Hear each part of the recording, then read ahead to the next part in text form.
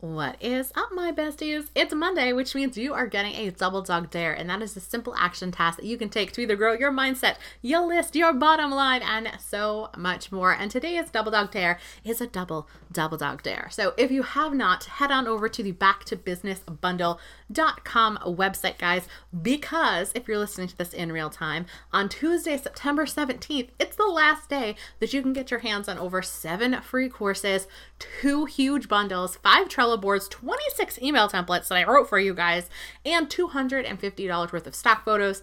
And did I mention that if you're taking clients, there's a one-on-one contract that you can get for free? Yeah, it's normally $100, but you can get all of these things for Zippo dollars by heading on over to backtobusinessbundle.com. Now, your second double dog dare of the week, because that was actually from a couple weeks ago, is I want you to go ahead and figure out your queen bee activity. So all my Mike Michalowicz fans are like, yes! So if you don't know who Mike Michalowicz is, he is the writer of Profit First, which is amazing. I'm actually reading that one right now, but I'm like knee deep in him and Adrian Doorson's book, The Clockwork, Design Your Business So It Runs Itself. I'm going to put a link to it down below in the show notes. And also you can get a free copy if you head on over to katedoster.com/free book. You'll get the audio version for free. Yay, Audible. So in it, Mike has this principle of you need to figure out what is that one activity that you need to protect among everything else. It's the one thing that pushes the needle, whether it's something that you do or your team can do if you have one, but what is that one thing that's a differentiator? And I was having kind of a hard time actually figuring out well, what is it in mind? I know the stuff that I can just do, but is that really queen bee worthy?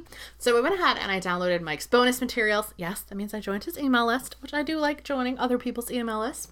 And what he said in the bonus training on going over your queen bee activity, or I think he calls it QBR or something cool like that.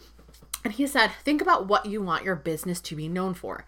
And then what one thing would help support that the absolute most. Now, there are several things that can go into actually supporting your grand vision that you have for your people, for your impact that you want to have, but think of that one thing. The example in the book he gave was somebody said that it was, they get more revenue and they want to be known for amazing customer service. The example that Mike gives is that UPS, the delivery service, their sort of main thing that they always go for is to get to delivery on time. So while it would be nice if their customer service staff was cool or they had spiffy new uniforms, really their queen bee activity, the system that matters most is their actual fulfillment center. If things go wrong there, then it doesn't matter about everything else. So I'm going to challenge you this week to figure out what is that 1 to 2, because it kind of gives you a little leeway. He says he just wants one queen bee activity. And I want you to actually start paying attention to what other things are you actually doing and how much time are you really spending on it. So for myself, I have to say I'm a little bit tied, but it usually comes around to actually creating content,